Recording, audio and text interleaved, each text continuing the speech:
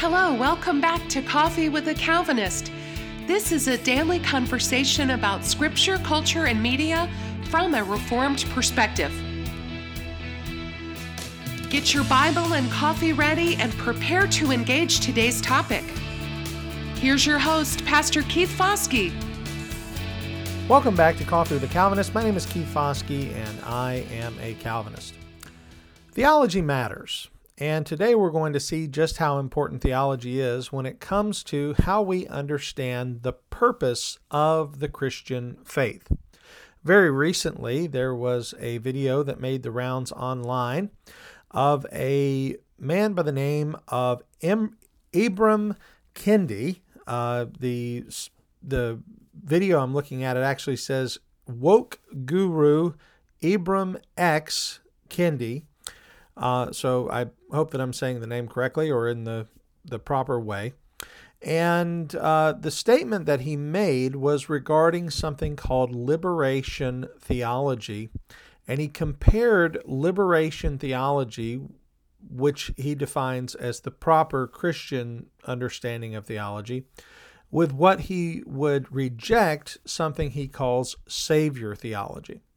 And I want you to listen to what he's saying, because this is gaining traction in many churches. It's nothing new. It's been around for a long time, but it is gaining traction with a lot of people who are woke in their theology. This really is a big part of woke Christianity. And I have to make mention of this because I noticed it right before I began to record today's program, that Dr. James White has also, on the dividing line, made comments about the video that I'm about to mention. And since I noticed it before I went on to record, my encouragement to you is, if this short interaction that I give today, my show is only 10, 15 minutes a day. If my short interaction with this whet your appetite and you want to go deeper into this subject, I would definitely encourage you to go listen to Dr. White and the dividing line on this subject. So without any further delay, we're going to listen to Ibram X Kendi's statements, and then we will interact with them. Here you go. Liberation theology. In other words, Jesus was a revolutionary. And the job of the Christian is to revolutionize society. That the job of the Christian is to liberate society from the powers on earth that are oppressing humanity. Everybody understand that? So that's liberation theology in a nutshell. Savior theology is a different type of theology. The job of the Christian is to go out and save these individuals who are behaviorally deficient. In other words, we're to bring them into the church, these individuals who are doing all of these evil, sinful things, and heal them and save them. And then once we've saved them, we've done our jobs. And to me, anti-racists fundamentally reject Savior theology. That goes right in line with racist ideas and racist theology, in which they say, you know what, black people, other racial groups, the reason why they're struggling on earth is because of what they're behaviorally doing wrong. And it is my job as the pastor to sort of save these wayward black people, or wayward poor people, or wayward queer people. That type of theology breeds bigotry. And so to me, the type of theology, of liberation theology, breeds a common humanity against the structures of power that oppress us all.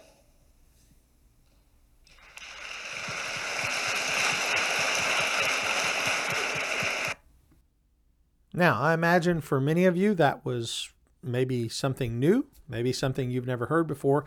I know that when I taught systematic theology in Sunday school a few years ago at our church, we went through various types of theological systems, and I brought up liberation theology, and many of the students in the class, when I asked, have you ever heard, because many people have heard of different types of theology, and when I mentioned liberation theology, a lot of the students maybe had heard of it, but not really understood what it was, and even what, how it affected different churches and how it was related down through the ages. And ultimately, what Ibram Kendi, I think I'm saying his name right. I hope I am. I'm certainly not intending to mistake if I am making a mistake.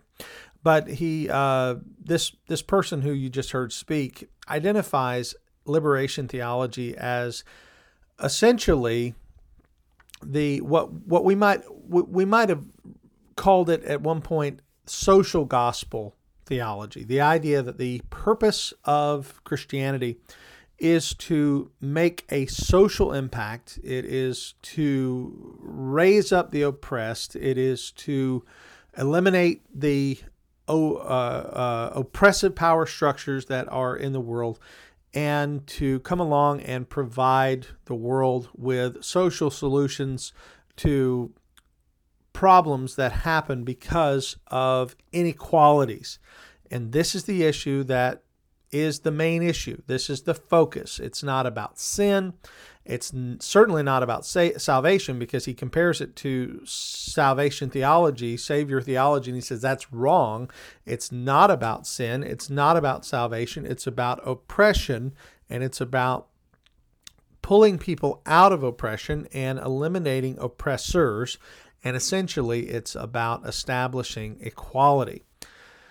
And for some people, that sounds really good. For some people, that really scratches them where they itch, because they say, this is the problem in the world. The problem in the world is not sin. The problem in the world is not hatred of God. The problem in the world is not disobedience to God's word. The problem in the world is that there are the haves and the have-nots, and the goal is to eliminate that inequity. The goal is to eliminate that discrepancy. The goal is to bring a balance to the world, and that is Christians' goal, and that is what we should be focused on, and we should be eliminating inequalities. And furthermore, the Savior view of Christianity, as this person described, reinforces inequalities. It reinforces the idea that there are some behaviors that are wrong. There are some behaviors that are not to be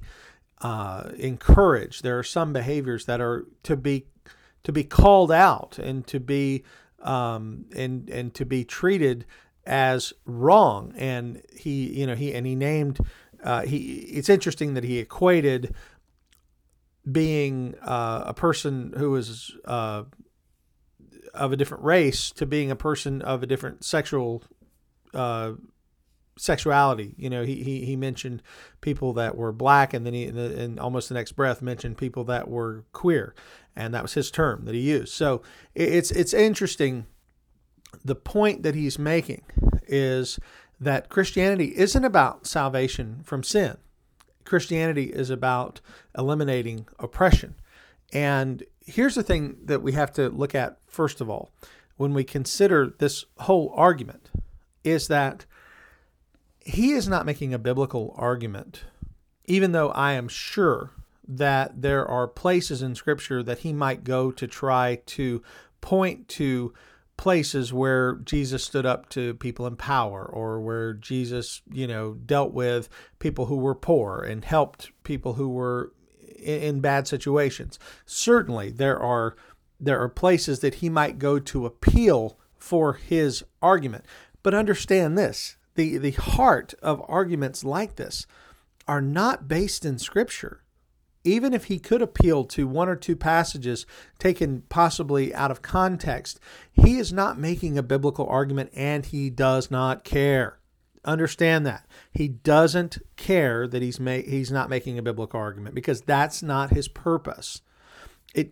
We have gotten so far down the rabbit hole of bad theology that it doesn't matter if people are making biblical arguments, as long as their arguments are satisfying the desires of the modern woke system that sees everything through the paradigm of race, sees everything through the paradigm of inequality, sees everything through the lens of this idea that there are people who are inherently oppressive, there are people who are inherently oppressed, and therefore the oppressive must be eliminated and the oppressed must be exalted, and there must be a balance brought and inequalities must be removed. That's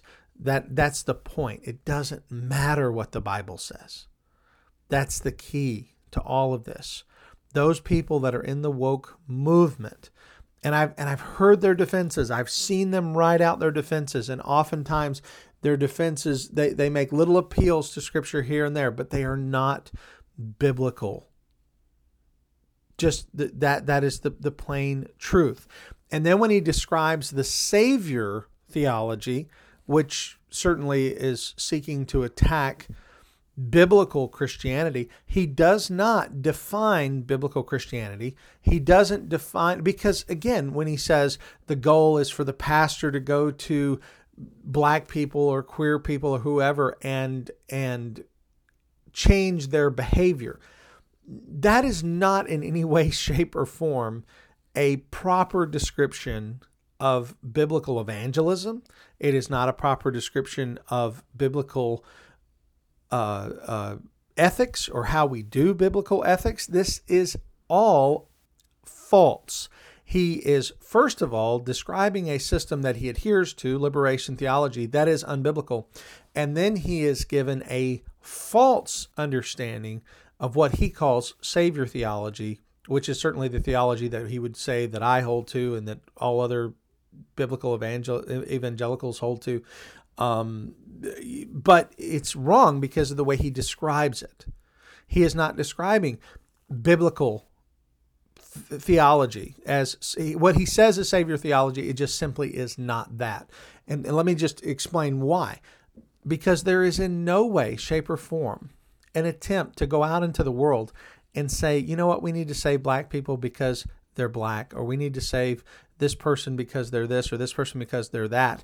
The reality is, the Bible says that all have sinned and fall short of the glory of God. That is, all white people, all black people, all Asian people, all queer people, whatever category you want to put people into. The Apostle Paul breaks down all walls of category when he says that we have already charged that they are all under sin. Jew and Greek alike are all under sin. And he say in the language of Scripture, that means all men. That means it doesn't matter. It's either Jew or Gentile, Jew or Greek. You're one or the other. And if you're not, if you're in that category, you're a sinner, and nobody's not in that category. So we are all under sin. All have turned aside. All have gone their own way. Everyone is a sinner. No one seeks for God. There's none who does good, no, not even one. And that's the point, that we are all sinners. And so there's not an evangelist in the world that I know or that I've ever seen who says, you know what, I'm only going to go and talk to black people because they're wrong for being black. That's stupid. That's not the way that this works. And Ibram Kendi ought to be ashamed of himself for even insinuating such a thing, because that's not true. Nobody goes and says, oh, we're only going to go evangelize homosexuals. No, that's not true. That's not how it works. Now, we do look at a situation and we say, if we have people that are in a particular sinful situation, we would call that person to repentance. But we are not calling them to repentance of only that one sin. We're saying you need to repent of sin, all sin, and you need to turn to Christ. I'll tell you a quick story. A few years ago, we were at the Fishing Hole, which is our evangelism booth. We do it at the fair every year. We go out and we hand out tracts, and a lady walks by, and she screams out to us, I'm a lesbian, I'm going to hell, and I don't care. And she laughs and she walks away. Well, I holler back to her. I said, I care because I don't want you to go to hell. Well, the next day, we're at the fair again. This lady is there again. And this time she's standing at a distance from us, and one of our men who is handing out tracts just happens to walk over and hand her a tract. And she asks the question to him. She goes, "Do you really think I'm going to go to hell just because I'm gay?" And this man who handed her the tract wasn't comfortable having that conversation with her. He said, "Do you mind talking to my pastor?" She says, "No, I'll talk to anybody." So he came and got me, and I walked over there and talked to her. And her first words out of her mouth, she goes, "I've been told my whole life that if I'm gay, I'm going to go to hell. Is that true?" And I said, "Well, let me ask you a question before we even address that." I said, "Have you ever told a lie?" And she says, "Oh yeah, I've told lots of lies." I said, "Well, then you're a liar." And she goes, "Well, yeah, I guess so." And I said, "Well, the Bible says in Revelation 21:8 that all liars will have their place in the lake of fire." I said, "So whether you're gay or not, you're a sinner." I said, "And if you are a sinner, you are going to face the wrath of God if you are outside of Jesus Christ." And her face changed. Everything changed in her face, because she understood at that moment that it wasn't just her homosexuality that was separating her from God. It was her sin in toto that separates her from God.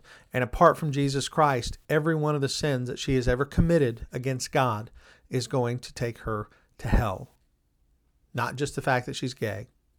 So when Ibram X, Kendi, whatever his name is, says that, well, we're just going around trying to change people's behavior, that is wrong. Now, do we call people to repentance? Yes, but we call all men to repentance. The Bible says God has commanded all men everywhere to repent. The Bible says that we are to preach repentance towards God and faith in Jesus Christ. So when a person is evangelized, whether they be white, whether they be black, whether they be Asian, whether they be anything, any group they want to associate with, LGBTQ, whatever, we call all men everywhere to repent of sin and turn to the Lord Jesus Christ for salvation. And is that Savior theology? Well, certainly not as Ibram X. Kendi has described it, because his mocking of Savior theology, his mocking of understanding biblical theology, just goes to show that his woke understanding is totally wrong. And unfortunately, it is very common that such a wrong thought is popular in churches today, and that such a person is allowed to speak in what appears to be a church is a shame. And so that is a short look at liberation theology and how he would describe Savior theology and what the Bible actually teaches. And that is, we do need a Savior, and there is only one Savior. The Bible says there's no other name under heaven given among men by which we must be saved than the name of the Lord Jesus Christ. So my encouragement to you today is, if you do not know Christ, you do need a Savior. You are desperate for a Savior. And I would encourage you to turn from your sins and turn to Christ. He is a much better Savior than you are a sinner. Thank you for listening today to Coffee with a Calvinist. My name is Keith Foskey, and I've been your Calvinist. May God bless you. Thank you for listening to today's episode of Coffee with a Calvinist. If you enjoyed the program, please take a moment to subscribe and provide us feedback. We love to receive your comments and questions, and may even engage with them in a future episode. As you go about your day, remember this: Jesus Christ came to save sinners. All who come to him in repentance and faith will find him to be a perfect Savior. He is the way, the truth, and the life, and no one comes to the Father except through him. May God be with you.